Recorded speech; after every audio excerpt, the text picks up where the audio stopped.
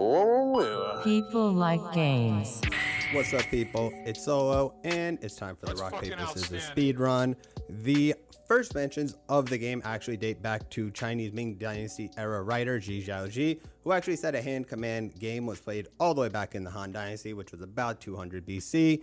We now fast forward to 17th century Japan with a game form known as Sansukumi Ken, which translates roughly to a three-way deadlock, which is basically the logic of rock, paper, scissors. However, for that form of Mushi Ken, it was three animals, and that was a frog, slug, and snake, represented by the thumb, the pinky, and the index finger. And for those who care, the frog beats the snake, the slug beats the frog, and the snake beats the slug. Now we fast forward to about late 19th century, but still in Japan, where a game called Jenkin is created, which is an evolved form of that Mushi Ken, but now uses three conflicting hand gestures, which are the elements of rock, paper, and scissors. Paper over there known as cloth, and this is between the Edo and Meiji eras. We fast forward to the early 20th century, and rock, paper, and scissors has spread because of globalism and shit. Now, how did it come to the West? The first mentions came about in the 1920s in a British magazine called The Times, then 1927 in a French magazine, then 1932 finally a New York Times article ended up writing about the benefits and the rules of rock, paper, scissors.